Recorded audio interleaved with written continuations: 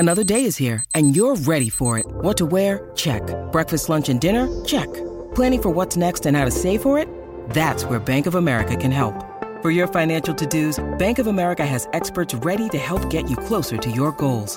Get started at one of our local financial centers or 24/7 in our mobile banking app. Find a location near you at bankofamerica.com/talktous. What would you like the power to do?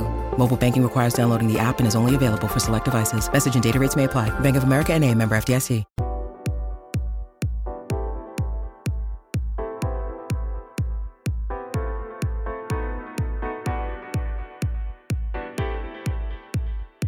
Welcome to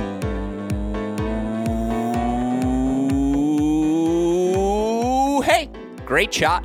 This is the Great Shot Podcast, a Crack Rackets and Tennis Channel Podcast Network production. My name is Alex Gruskin. On today's show, we have our first summer edition of The Deciding Point, our weekly breakdown of everything that happens across the Division I college tennis world. Now, I know what some of you listeners might be thinking. Alex, the college tennis season ends in May. How could you possibly have summer editions of The Deciding Point? Well, listeners, I'm glad you asked. Why do we feel the need to bring The Deciding Point to the summer this year? It's because throughout the course of the summer months, throughout the course of the fall months as well, you see so many players with college tennis ties competing across the pro circuit. And to be honest, for a casual fan who has other obligations, who has a day job, who has school to attend, or who has just a smorgasbord of other things to do in their daily lives, it is downright impossible to follow all of the results all of these college players are putting up across the globe. So we thought we'd make it a little easier here at Crack Rackets. As we know, that's our job. We thought we'd shine a spotlight on the best of the best college tennis results we see week in, week out throughout the course of the summer here on our Great Shot podcast feed. Thus, we have brought The Deciding Point into the summer, and thus we have our first summer edition of The Deciding Point. Now, quick housekeeping note, we're going to try to record this podcast every Sunday night. We'll try to have it for you available every Monday on the Great Shot podcast feed, so you all will have the scene set. You'll know what you need to watch, where your favorite players are playing throughout the course of the globe. We're excited to bring The Deciding Point to the summer, and I am extraordinarily excited to bring this man onto our summer Deciding Point episodes as well. As simply put, it would be impossible to do this job Han Solo. That is why I am eternally grateful that this man decided to join us throughout the course of the summer and decided to join us, a year and a half, 2 years ago as part of our Crack Rackets team. Of course, you all know him best as the returning champion of returning champions here on our Crack Racket shows, co-host of The Deciding Point throughout the course of the preseason, throughout the course of the season, and now throughout the course of the summer as well. Of course, he stays busy in his free time. Not only does he have a full-time day job, but he also founded the No Ad, No Problem blog and podcast, which has been firing on all cylinders this summer. I won't lie, I was a little jealous, so I figured, hey, let me try and dragoon him onto another show so that we can keep rocking and rolling. It's our dear friend, John J. Parsons, joining us once again. Jay, hey, Great Shot. Welcome back to the show. You thought you had a few months free of me. You do not, my friend. How are you doing tonight? I'm doing well. I never went to summer school, so I guess this is my version of it. But you are right. You reached out to me at the perfect time. I was about to hop on the mic and figured what a better, no better way to do that than join you and to discuss all of this together, because it is a part-time, almost full-time job keeping track of all these results in the summer. I don't know how coaches do it, but there's a lot of action across the globe, across time zones. So, of course, I think the two of us should be able to handle most of it, but I'm sure there's some things we'll miss. And so people can let us know in the DMs and in the comments. Absolutely. Tennis journalism is like having 7 part-time jobs. You got to follow the ATP, you got to follow the WTA, you got to follow the challengers, you got to follow the ITFs, you got to follow college, you got to follow juniors, at least if you want to do this job well, in my opinion. And so, yeah, that's part of the fun, and that's why I'm eternally grateful to have you here. I will say, for an academically inclined fellow like yourself, I'm surprised a summer semester in college, or, for me, and the reason I bring this up It was right now. You had to take electives in high school, and my parents wanted us to get those electives out of the way so we had more room for perhaps AP curriculum. I took speech class summer after my freshman year going into sophomore year of high school. The reason I bring that up, it's a transcendent moment, one I'll never forget. Middle of speech class, which it's condensed schedule, so they're 3-hour-long classes every morning. What is going on and has all of us distracted for 3 days in that summer? Isner versus Mahout. And so I'll never forget taking speech class going into my sophomore year of high school. I'm surprised again, a lot of these college players are both traveling, but then their home bases are still college. They come back, they take a few credits, knock them out. I'm surprised you never did it. I was a big internship guy. I was spending my time, with the internships and less about the summer school. It's a great answer. I like that. By the way, I have to start adding that to the introduction now. Internship guy, because that's outstanding. Well, as always, it's a pleasure to have you here on this show. And again, what we want to do today is talk about all the pros having success across the pro circuit. Now, we're not going to rehash everything we've seen through the first 3 weeks. We're going to take it on a week-by-week basis. So we're going to start with all the action that happened last week, the 18th through the 24th, technically, on the professional calendar. But before we do that, this is a deciding point. We do talk about college tennis news, and we had a whopper of a headline drop last week as what started as a rumor and had been floating around circles, certainly something you and I had both heard and discussions had been had off mic, but now we can have him on mic. It's official. Adam Steinberg, who helped lead Michigan, dare I say, to heights it hadn't been since the late 1980s when players like Goldberg and Washington and Nagel were walking through those doors. After back-to-back NCAA quarterfinals, after winning the Big Ten tournament in 2022, after reaching the national indoor semifinals this past season, Adam Steinberg is leaving Michigan. He will be headed to the University of Florida. He has taken the men's tennis job. Of course, that job opens up after Brian Shelton announces he is leaving to go coach his son Ben full-time on the pro circuit. It was also announced today, and this is a big piece. Associate head coach Matt Clore, who had been rumored to be looking elsewhere, no longer. He has been retained. He will be coming back to Gainesville in terms of trying to keep some continuity, keep the roster together. That is a massive thing for this Florida men's tennis program. Look, obviously I have a reaction, but I'll open it up to you first, Jay. Your thoughts on the hire, your reaction to all of it. Well, I was surprised when I first heard that Adam Steinberg's name was in the mix of this conversation. I think maybe I was biased towards other Southeastern type coaches, potentially a Josh Goffey of South Carolina, who's done a tremendous job building that program. So I was surprised to hear it. He's not a Florida guy necessarily in Adam Steinberg. He's more of a Northeast Midwest guy who had a little, jaunt out in Pepperdine in California Malibu. Sabbatical.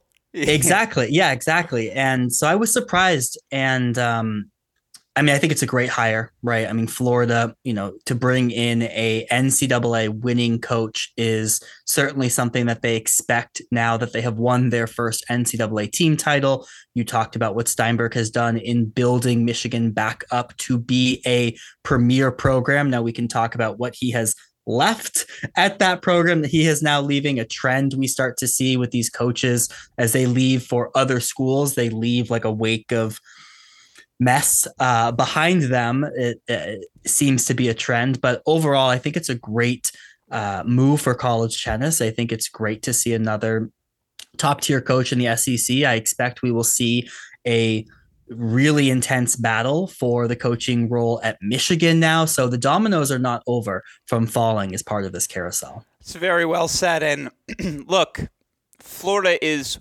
I've had this conversation. It's something we want to do this summer at Cracked Rackets. What are the best jobs? Who are the best coaches? And both the Florida men's tennis job and Adam Steinberg are firmly ensconced in both of those conversations. Florida recruits itself. You have the national campus in Orlando. You have maybe, with California, one of the two deepest states in the country as a recruiting grounds. And we saw what they did in 2021. You're absolutely right. There's no doubt what this Florida men's tennis program is capable of achieving at its highest potential, and you can understand the appeal of that. I also know personally Coach Steinberg's family is, I believe, in the Atlanta area. I know his wife's family is in the Florida area as well. At this stage of life, those things matter to Adam Steinberg, who maybe doesn't want to deal with winter anymore. Like, again, you can make those sorts of, I get that sort of being in that place of life and,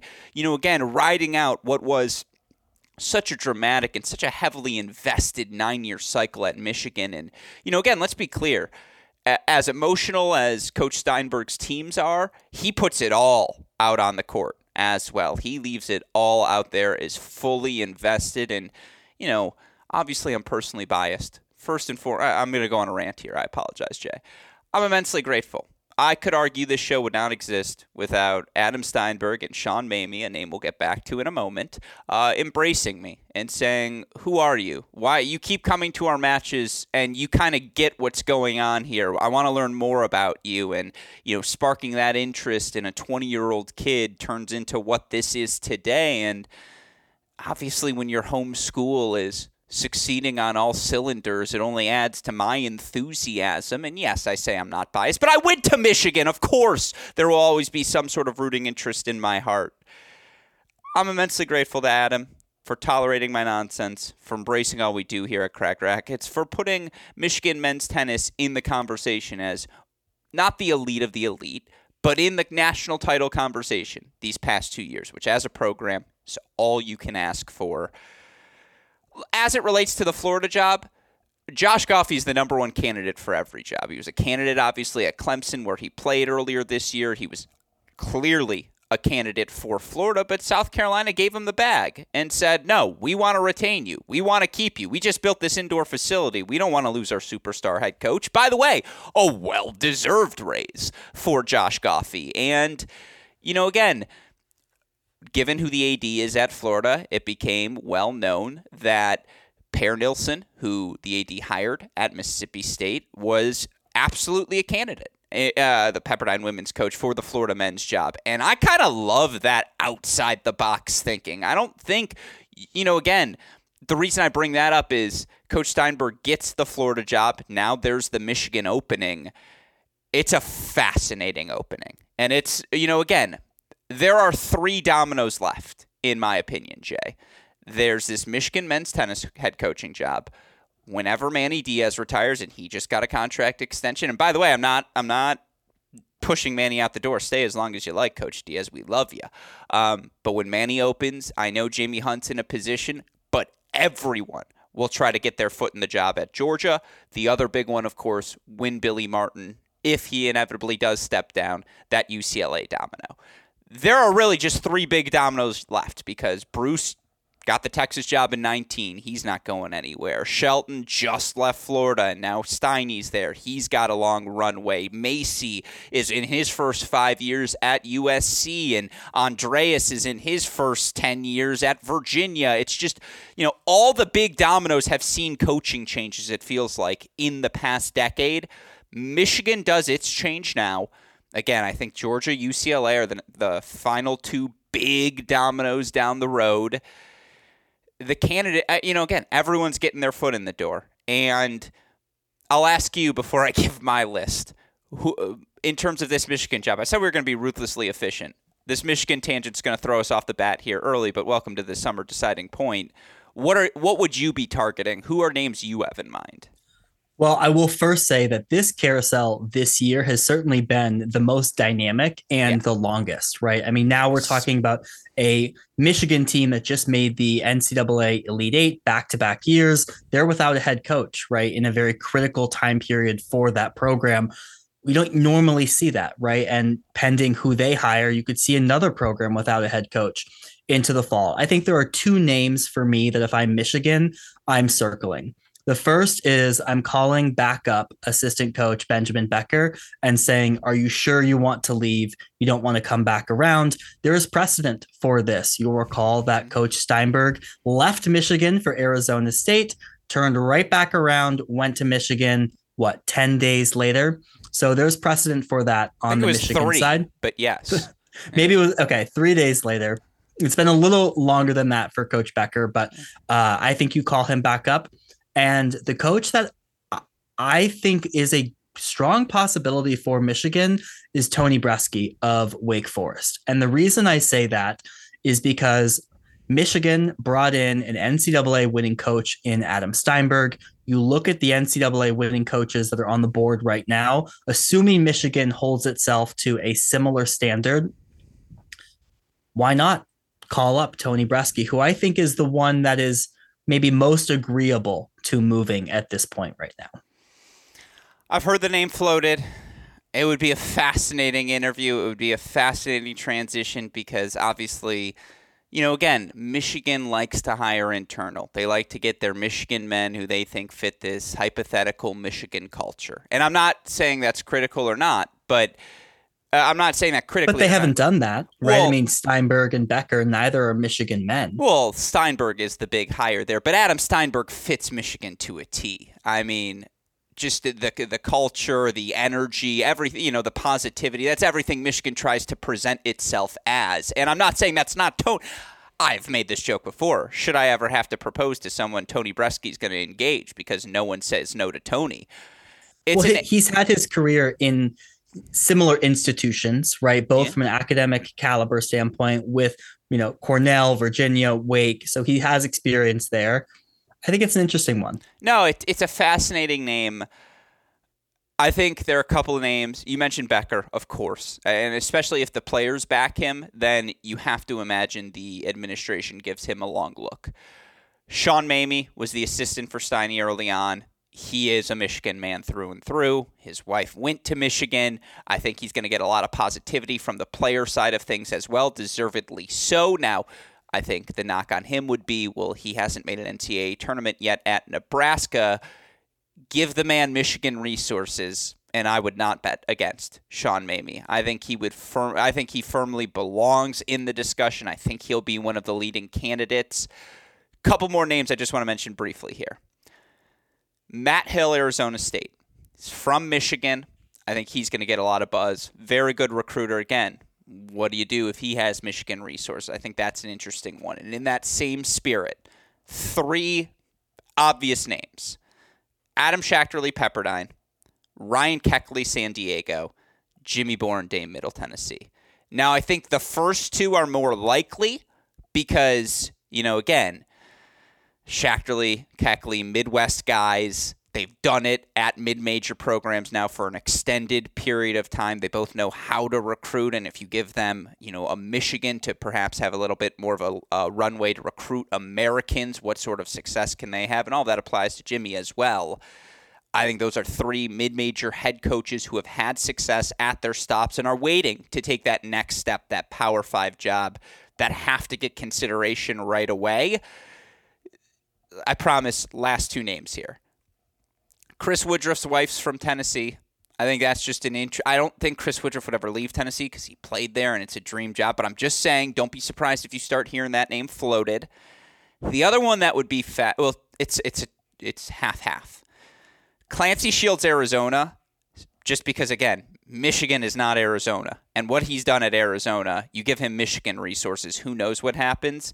The other one that would be a shot in the dark, but he is the best recruiter right now, in my opinion, in college tennis, is Rich Bonfiglio at Penn.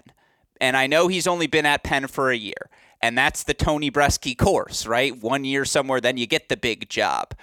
He's recruited Tien. He's recruited Zhang. He's recruited Banerjee. You need someone who's going to go into those rooms and say, sorry, the Buckeyes. Like, I'm not afraid to recruit against them, which is, by the way, one of the hardest things to do in all of college tennis right now. Look at the talent they have. Bonfiglio would not be afraid. Again, Matt Gordon's another assistant who's had a lot of success at Kentucky. There's a lot of good candidates out there. I think they're all going to apply, Jay. Well, you gave a lot of love to a lot of people, so it's a long list. But that's what I'm trying to say is it's a Michigan job. So this is one of the last dominoes. Yeah, I mean, they can all apply, and I'm not saying that some of them won't be on the short list potentially, but look, Michigan has set a very high bar from a hiring standpoint. They brought in an NCAA winning coach from a non-Power 5 program in Pepperdine, and guess what he didn't do at Michigan? He didn't even get them to the NCAA semifinal, final, or championship. He brought them to the quarterfinal.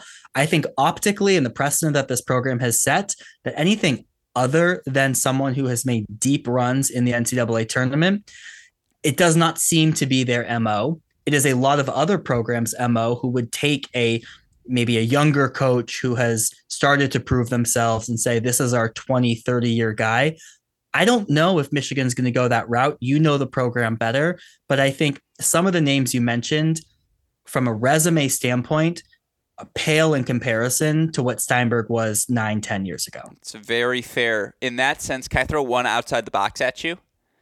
Sure. Do you hire Simon Earnshaw and David Secker if they're willing to come?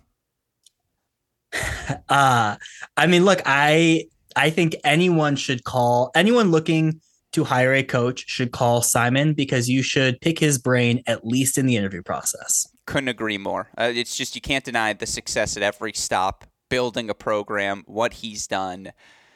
I just think that would be an interesting candidate, much like Pear was for the Florida job as well. So all names to put on the list. But yeah, it's the last big domino of the summer, and they have to hire an assistant as well. And we saw Texas just hired Ryan Lippman. So again, slowly the carousel is slowing down, but it's June 25th, and there is still a seat wide open up in Ann Arbor. That said, all right, let's talk results from the past week on the ITF Pro Circuit, on the WTA ATP Tours. And before we do, I'm curious, because there are so many results across so many different tour level events. What was your criteria, Jay, as you looked for people who stood out throughout the course of the week? Well, typically the bar I will hold for myself when tweeting about something or publicizing it is there a first time angle to this story? And what I mean by that is this the first time a player has maybe won a pro event? Is this the first time they're making X round at certain event?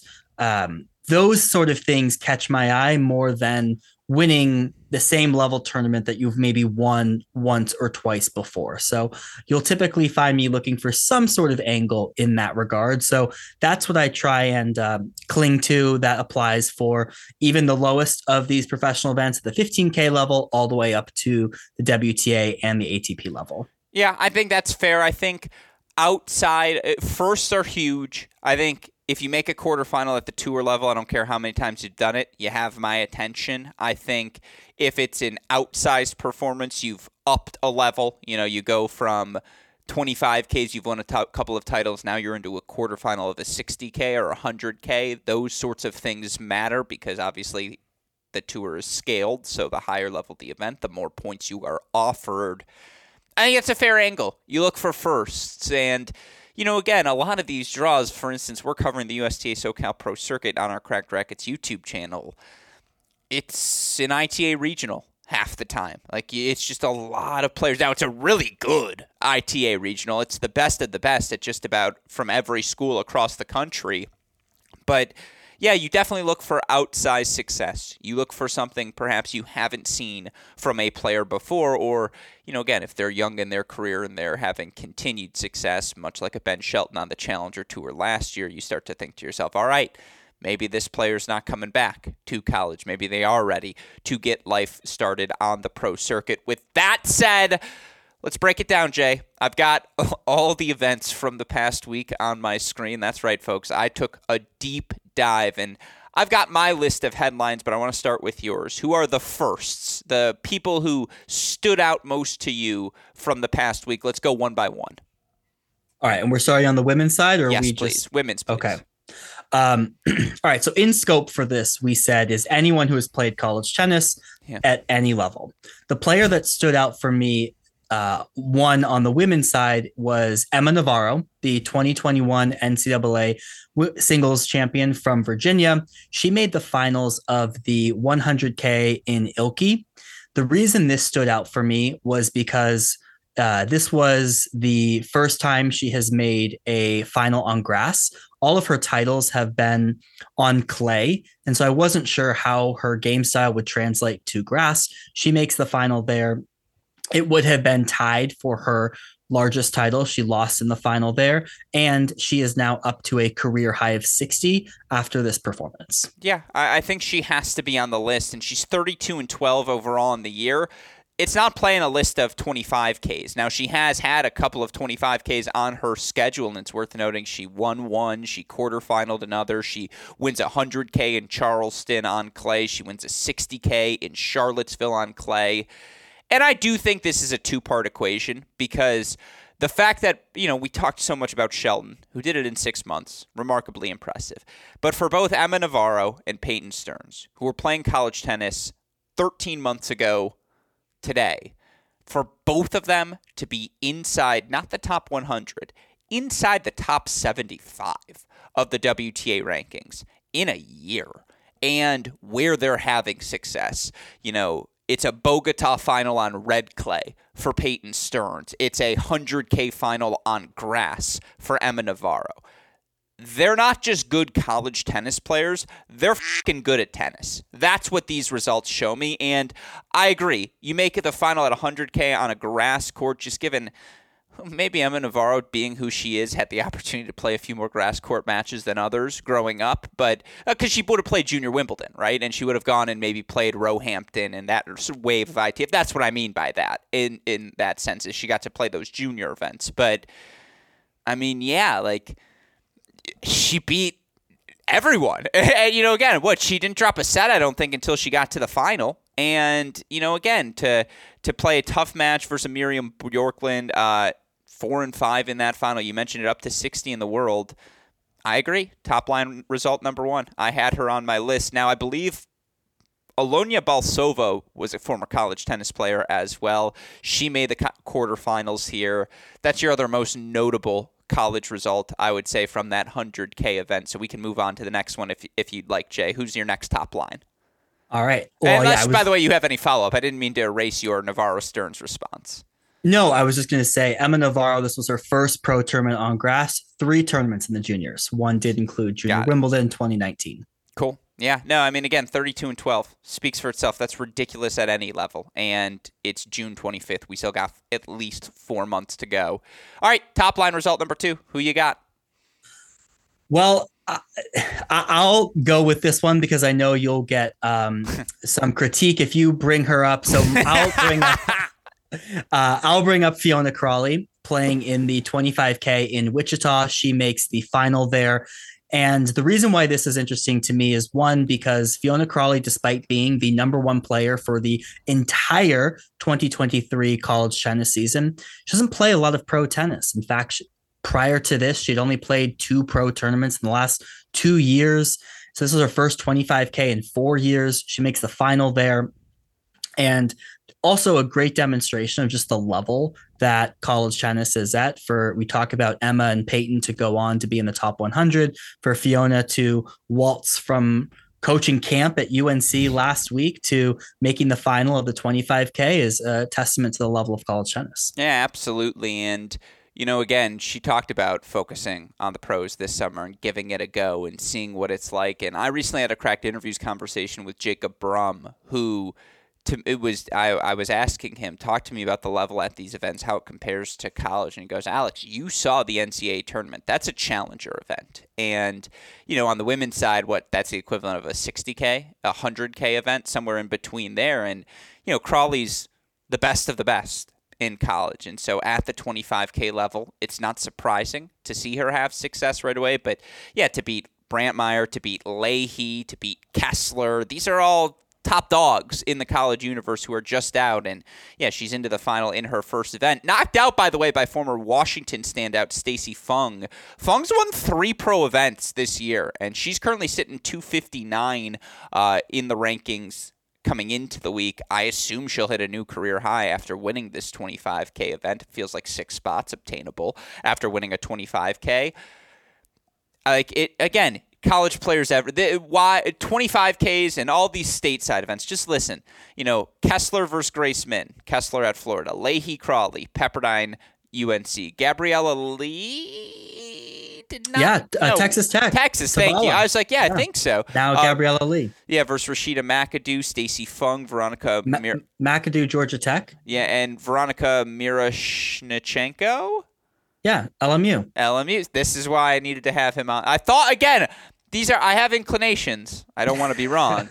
But it's 7 for 8 in the quarterfinals. Like, this is what it's all about. And, again, Crawley works her way through the field. She reaches the singles final, knocked out by Stacy Fung. Who won the doubles? Was it Brantmeyer? Brantmeyer and Maria Mateus. A little UNC Duke combination there. That is a ruthless duo, and I'll tell you what, Brantmeyer, as good as she is in singles, top 100 in doubles for the duration of her pro career. Lock that take in right now. All right, that's top line number 2 in what was a really fun Wichita event. I'm stealing top line number 3 because I just think it has to be one of the stories of the summer. Fang Rantian. She's 14-1 now overall on the USTA SoCal Pro Series, and this is someone who lost 2 dual matches from the start of the dual match season in January, so she now has 3 total losses since that start. 30-plus wins. She's played 3 SoCal Pro Series events. She's won 2 singles titles. She's made 3 singles finals. She's won 2 doubles titles. We called that match here at Cracked Racquets. It's a different sport, what she's doing and what everyone else is doing. All due respect to Jessica El Sola. All due respect to her teammate Kimmy Hans, who, by the way, quietly has made a couple of semifinals. Now that she's healthy, just clearly playing better tennis. But, man, Fang Rantian will not be at the 15K level for long. I will be shocked if we enter the year and she's not inside the top 400 come January 2024. And I think she has to be on serious will she, won't she come back alert, Jay, because it's just so easy. Yeah, I mean, she didn't drop a set. She hasn't dropped many sets at all in this 30-plus wins she's had since January. I think the challenge for her is going to be that the 15Ks are helpful from a confidence perspective to get some points on the board, but they don't give you a ton of points, right? You look at her, she's still right around the 800 range despite this insane record. She also won a 15K last fall. There aren't a ton of opportunities. She's going home to China now for, I think, the duration of the summer. She'll probably maybe come back in the fall once UCLA starts, but they're on the quarter system. That will be a September. There aren't a ton of bigger opportunities for her to get points on the board. So that will be something I'm watching for. What events is she able to play? How much is she traveling outside of the Beijing area where she is from? She has a wild card to the China Open on the WTA side. That's a WTA 1000. That is a massive opportunity for her. But yeah, I mean, no signs of slowing down for her. Just the forehand. It's another sport, and how well she's moving, how comfortable everything is. It's just, again, when you're having that sort of success, if you go 14-1 in 3 weeks at any level, college, pros, hello, Mom, sorry you all had to hear that, college, pros, juniors, club, local, I don't care. It's impressive. Tian wins the singles title. How about Jess El Sola? Second career final for her. She dropped 1 set on her way to that final, gave Taylor Johnson the business in the semis. It's a really good run for her. I already mentioned Kimmy Hans. How about Taylor Johnson, by the way? First singles semifinal, comes through qualifying to get there. It's a fun event. Any other LA takeaways? You want to give me your next top line? Yeah, I'll go to my next top line. I think we could spend a lot of time talking about these LA events. I mean, shout out to the SoCal Pro Series, incredible opportunity for a lot of these players. My next player here is a former collegiate alum. It's Astra Sharma of Vanderbilt. Astra Sharma was in the top 100 of the WTA rankings last year, reached a high of 84, has fallen out over the past year and a half, but had some good success this past week at the 40K in Ystad. She makes the finals there and then also wins the doubles title. So good to see her getting some wins back under her belt. On clay, particularly that serve, that forehand bounces up quite high. So always good to see her getting some form back together. Yeah, I think she was certainly excellent this week. Yeah, I mean, across the board, you look. I do think this was a week where you saw more men in action, maybe more so than the women. Just in the terms of the depth you saw in ITF events across the globe. But again, I think that's a good one to point out. Like any other jump out to you? You got one more big one? I think I know where you're going. Well, we should give a shout out to Mel Riasco, the rising Georgia junior. She wins her first pro title since starting at Georgia, the 15K in Buenos Aires. So that's a great result for her. Again, these are players, right? Mel Riasco played number 3 for Georgia. Now, granted, a team that goes on to the semifinals, but she walks right out of Athens and makes not only the final, she wins the event. So again, another great testament to the level. Yeah, well said. I would say the only other thing I would shout out, I know she didn't make the quarters this week, but Amina Bektis quarters last week. She won her first round match this week. She had never won a WTA level match prior to this month. 30 years old, the former University of Michigan All-American, had a career high right around 130 in the rankings. She gets another win this past week in Birmingham. Yeah, I would say certainly the Riasco title deserved a shout-out. Alana Smith, semifinals this week as well. And again, she's just getting her pro career underway, so I do think a pro semifinal, those sorts of things matter. But other than that, I think the only other random one I have is DJ Bennett making a quarterfinal at the 25K in Santo Domingo. Any other women's top lines? You ready to move on to the men? Yeah, a good shout-out for DJ Bennett. We can move on. You're going to give me one. Who's your most impressive? Is it Navarro? Yeah, I think on grass, I was really surprised to see that. I didn't expect that at all. Yeah, I think that's a good call. I mean, that's just, again, 60 in the world. Ridiculous, and speaks for itself. All right, then, let's move over. Tons of men's action across the board. Now, just to get this out of the way quickly, it's fun that we're at a place now where, Cam Norrie, as a former collegiate standout number 1, makes the quarterfinals of London, and it's like, yeah, whatever, though, because it's Cam freaking Norrie. Or, again, I guess we'll get into Jana Kampfman, I'm sure, at some point in what he's done this summer, because it's one of the more miraculous outside or fringe top 100 to inside the top 50 at this point of his career. Ridiculous, and I think he made a round of 16 in Halle. But let's get into it. The nitty, the gritty. Give me your top lines, Jay. Who stood out the most to you? Well, it's so interesting because there are so many men in that, top 100 from the collegiate ranks. It's been hovering around 15 for a while over the past few weeks. I'm going to start in the nitty gritty, and I'll give a shout out to 2 players who won their first pro title at the 15K level. One is Sander Jong of TCU. He beats UVA's Jeffrey von der Schulenberg 0-1 in that final. Jong played number 4 for TCU. Horned Frogs made the semifinals this year. And then JJ Tracy, Ohio State, played number 3 for them. The through line there being Jeffrey von der Schulenberg, who JJ Tracy lost to in the NCAA final. He wins his first pro singles title at the Notre Dame 15K. Yeah, I mean, again, 2 guys who were middle of the lineup, right? Or 3 guys who were middle of the lineup in von der Schulenberg, Jong, and Tracy, who are all showing the depth in college tennis right now, that they all can walk on to the pro circuit and win singles titles. And for Tracy, who didn't have the best ending to his 2023 season, it's a really nice start for him. And again, looking across the board, like the quarterfinals, Jong played Ludwig Westrade of USC. Like, again, right away, he's right there. And, looking across the board, you mentioned JJ Tracy, who's obviously in South Bend, so a little bit more American-centric of a draw. But, he plays Strong Kirkheimer. That's a former Northwestern guy. You look at the semifinals, Kirkheimer beat Blaise Bicknell, currently at Tennessee. Tracy beats Axel Nev, just finished his Florida career. You had guys like Ryan Fishback of Virginia Tech, Colton Smith of Arizona in the quarterfinals there. You want to see the best of the best in college tennis compete, just pay attention to the pro circuit. They're all in action everywhere. I agree. Those have to be 2 of the top line results. I would also throw Adam Walton in that mix. I know Walton's been on the pro tour now for a year, but to be top 250 after 1 year of pro tennis, again, Ben skewed what's impressive by going from NCAAs to the top 100 in 6 months. What Walton's done is damn near impossible as well. And whether it's challenger success or, again, this past week, he beats Ethan Quinn, he beats Nick Chappell on his way to the title at the 25K in Tulsa. I think he's a top-line guy for me as well.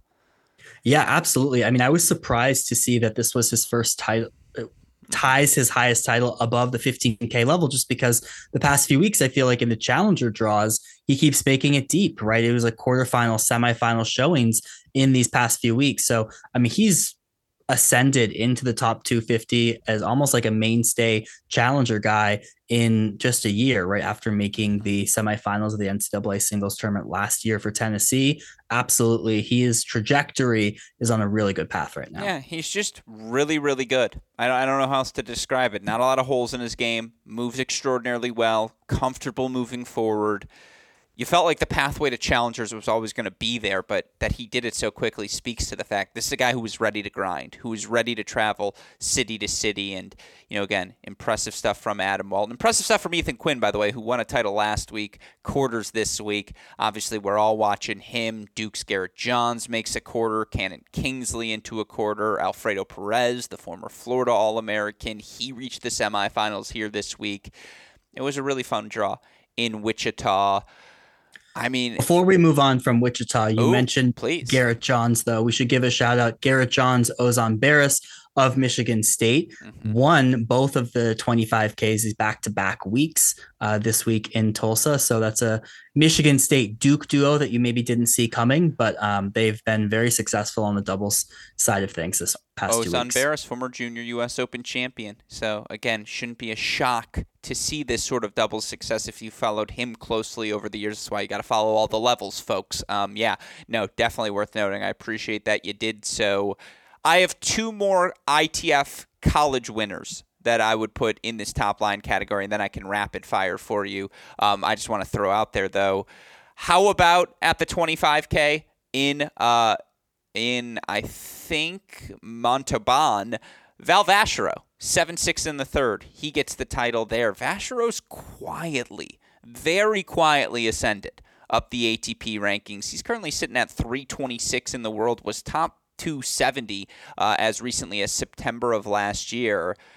Again, you're in the ball game. You're getting close to playing slam qualifying. And, I think we saw a guy like Abdullah Shelby. He got a wild card, but he won a main draw match. And he won a qualifying match on grass courts this week already. It's just like, he's in this strike zone of the rankings as well. This is where you want to be, where you're just kind of in the mix. You're in the ball game. And so Vachereau's the other guy I wanted to shout out, as well as Omni Kumar in L.A. And there's a lot of L.A. to get to, so I turn the floor back over to you. Any Vachereau thoughts? Any L.A. thoughts? No, Vachereau was someone that I was expecting to transition well to the pro circuit, given the game the former Texas A&M player has. The weapons. And so it's yeah, exactly. And just so complete of a player. So it's good to see him start to get more success. Again, this can be a 3 to 5 year journey for a lot of these players. That's why, one, you mentioned Ben Shelton totally skewing the expectations, but also why the ATP Accelerator program, which we'll be discussing over the next few weeks, is so important for these players to not have to grind it out at the 15K or the 25K level, because not only are those points so valuable, but the prize money is so valuable. This would have accelerated so many players' transitions to the pro circuit. Yeah, very well said. Well, then let's move over to LA. Omni Kumar didn't spend a ton of time at Duke, but gets a shout. The 21-year-old wins his 5th title of his career, first not in Monastir, Tunisia. He knocks out Quinn van de Castile, the Oregon Duck, who reached his first pro singles final, wins over Dostanic, Segerman to get to the final. You have a couple of guys just beginning their pro careers in the semis in Ryan Segerman and Alafiani. Tons of college ties everywhere with Jonas Zieverts, Kareem El-Alaf, Dostanic, all in quarters. Again, this USTA SoCal Pro Circuit is a breeding ground for college players looking to get some pro tennis run. Thoughts on everything that happened in LA? Yeah, I think Van de Castile was the surprise run. I look He's got weapons, man. The serve, the forehand are good. Yeah, and he could continue to get better over these next few years as he hones those weapons. I was looking at the draws for this upcoming week Yeah. SoCal Pro event. He's qualifying. Maybe he'll get into the main draw, but yeah, he needs to build that ranking a little bit more, and these opportunities are a great way to do that. But a really good run for him. Yeah, I was impressed by him this week. Yeah, well said. Well, then, again, shout out Eduardo Nava, who, by the way, in the photo Westhoff used looks just like Will Blumberg. Like Blumberg might be a fourth Nava brother. Worth noting for everyone. But him and Nate Ponwith take the doubles title in LA. All right, can I rapid fire from here the rest of the results, and then we can get to the week ahead? Sure. All right, let's. I was gonna say you don't have any other top liners. No. All right, Henrique Roca beats Pedro Vivez in the finals at a 25K in Mungia. Oliver Crawford in the quarterfinals of that event. Alex Martinez in the quarterfinals of that event as well. It was a fun event in Santo Domingo. Draxel knocked out 7-6 in the third. You had Stice. You had Van Emberg, you had Lapidat, all reaching quarterfinals or better in singles there. And again, I apologize if I'm missing any other players who have college tennis ties across the board. You mentioned Chris Rodesh. He made a final this week in Romania. Adrian Boitan making a semifinals, yes, at that event as well. Fons van Sambeek making the semifinals in Israel. Duarte Valle, Daniel Kukerman each making quarterfinals or further as well. Trey Hildebrand in a quarterfinal there.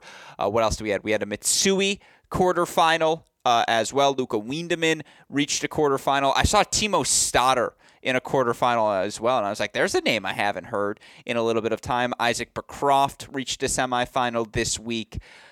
A lot of good results. Zambor Veltz into a quarterfinal. Shout out to Big Z, the Baylor Rising sophomore. Again, a lot of good results across the ITF Pro Circuit from the college guys. Again, Pro Circuit, Jana Konfman got a win in London. Nori into a quarterfinal. Nakashima, I suppose, and Shelton each got wins in London as well. But, nothing too notable at the ATP level. Nothing too notable at the challenger level as well. Looking across the board, Timo Stoddard, that's what it was. He made the semifinals of the Poznan Challenger. That's where it was like, whoa, Timo, way to go. And so shout out to the former Vol for that result. I would say that was your most significant challenger result on the ATP level. But with that said, that's everything that happened this past week. Jay, we've got Wimbledon qualifying this week. Let's start there as we look the week ahead. Who's competing with college ties? What should we be looking forward to? Oh, man. Okay, let's bring up the Wimbledon qualifying draws. Do you have it on you? I do have it open in front of me for what it's Okay. worth. So, again, looking through the draw you've got, and they don't have the women's draw published yet, which is a discussion for another time. But Emilio Gomez, he's in the draw. Let's see how many I missed, Jay. You can go through it, too. You've got Emilio Gomez. You've got Brandon Holt in the draw. You've got wildcard Johannes Monday in the draw. I know you've got wildcard Toby Samuel is in the draw somewhere as well. You've got Gabe Diallo. He's the 29th seed in this draw, quietly ascending the rankings. Charlie Broom, the last college player on the men's side in the draw, he gets the wild card. He's steadily been ascending up the rankings as well. That's the college players in Wimbledon qualies. Jay will fill in the blank in case I missed anyone. But outside of that, where are the college guys competing? What else are you watching for? Well, it's a little bit of a quieter week on the ITF side. So there are no 25Ks in the US. So we have a few events that I know people are playing in outside of the US. I know that there is the 25K in Belgium. I think Chris Rodesh is in that. You have the 25K in Dominican Republic. You mentioned Liam Draxel. He'll stay there, as well as a few of the players who played that as a 15K this past week. You talked about the loaded SoCal events in the SoCal Pro Series. They're in Irvine for the 15K this week. So those are some of the events that I am watching as we build up to the ATP Challenger events hitting the US the week after that, the week of July 4th. Absolutely. I will be at the first in Bloomfield Hills. Looking forward to it. And yeah, in this Irvine draw, Omni Kumar, Alfredo Perez, Gage Breimer, Stefan Destanish, Kareem Alof, Lerner Tien, Josh Goodger, Jacob Brum, Gianni Ross, incoming Stanford freshman Nico Godzik. It's a great draw in Irvine. We'll have coverage of championship weekend Saturday, Sunday on our Cracked Rackets YouTube channel. What's going on the women's side, Jay? Lay it out for me. Well, we stay in Santo Domingo in the Dominican Republic, where you have players like DJ Bennett, you mentioned, of Auburn, Carolyn Ansari of Auburn. We also have 25Ks in France and Italy. Haven't had a chance to go through those entry lists. 15K in Irvine as well. Will still be loaded with all of the players we've seen in action, like an Aaron Cayetano of USC, former Cal alum Haley Giovara, Stanford commit Catherine Hugh. So it's going to be a little bit of a quieter week, but some of these events are really jam-packed. Yeah, well, we chose a quiet week to get this pod rocking and rolling, folks. Or actually, it was a jam-packed week last week, so it just felt like it was a necessity. We'd fall too far behind, but yeah, there it is, your first episode, the summer edition of The Deciding Point. Hopefully you feel well-equipped to discuss the Michigan job, but also well-equipped on everything else happening across the pro circuit as it relates to these college players. That said, Jay, any final thoughts, any things you want to tell us that's cooking at No Ad No Problem? Because the amount of texts I've gotten, I'm not going to say what coach, but there is a specific coach who I know will listen to this pod and know I'm talking about either he or she, who went out of their way to say, hey, did you hear Jay's NCAA pod? It was exceptional. And that's just, that's the most recent person to say, that conversation was yesterday. And so, Jay, I know you're killing it. What you got for us? Well, that coach should text me. No, you get enough texts now. I got to keep some. Well, they can give me that feedback. It's always welcome. Fair. Yeah, I mean, recently I had a conversation with former Florida associate head coach Tanner Stump. Kind of went behind the scenes of June 15th, which is the first time that coaches can reach out to rising juniors and understand a little bit how that conversation works, what happens next. He has a recruiting showcase August 1st that he's looking forward to and planning for. So that was a really good conversation. Got a lot of good feedback about that. We'll continue with some player interviews coming up, have a few good ones coming out these next few weeks. You can go and follow on No Ad, No Problem, wherever you listen to podcasts. I love to hear it. Well, of course, sincerely, folks, if you aren't already, follow at Jay Tweets Tennis on Twitter, Instagram, No Ad, No Problem, blog, podcast, all available. We appreciate all you do, and we appreciate you joining me here on these summer editions of The Deciding Point. A shout out to you, a shout out, as always, to our super producer, Daniel Westoff, for the of an editing job he does day in, day out, making all of this content possible. And for what it's worth, it's going to be a busy week. Wimbledon preview content coming. Mini breaks coming as well. I'm really hoping to make a cracked interviews push this week. I'm going to send some desperate texts and call in the favors because it's time for us to land a top 50 pro. It's been too long. And I mean, I'll just say it. I'm going to ask Yannick really nicely. Let's just say the DMs have been exchanged. And I'm just going to be like, hey, man, I know we don't talk that often, but will you please come on the show? And so, honestly, nicest guy. I imagine he's going to say yes. So I'm hoping we'll have a Yannick Kampfman for you. And there's nothing I enjoy more than relitigating that 2014 season, which to me remains honestly the most interesting season of the past decade, but on the men's side at least. But we can have that conversation a different time. Do you want to have it now, Jared? Can we have it a different time?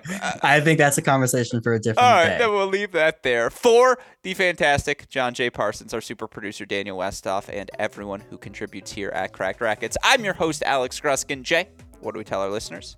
Hey, great shot. And we will see you all next time. Thanks, everyone.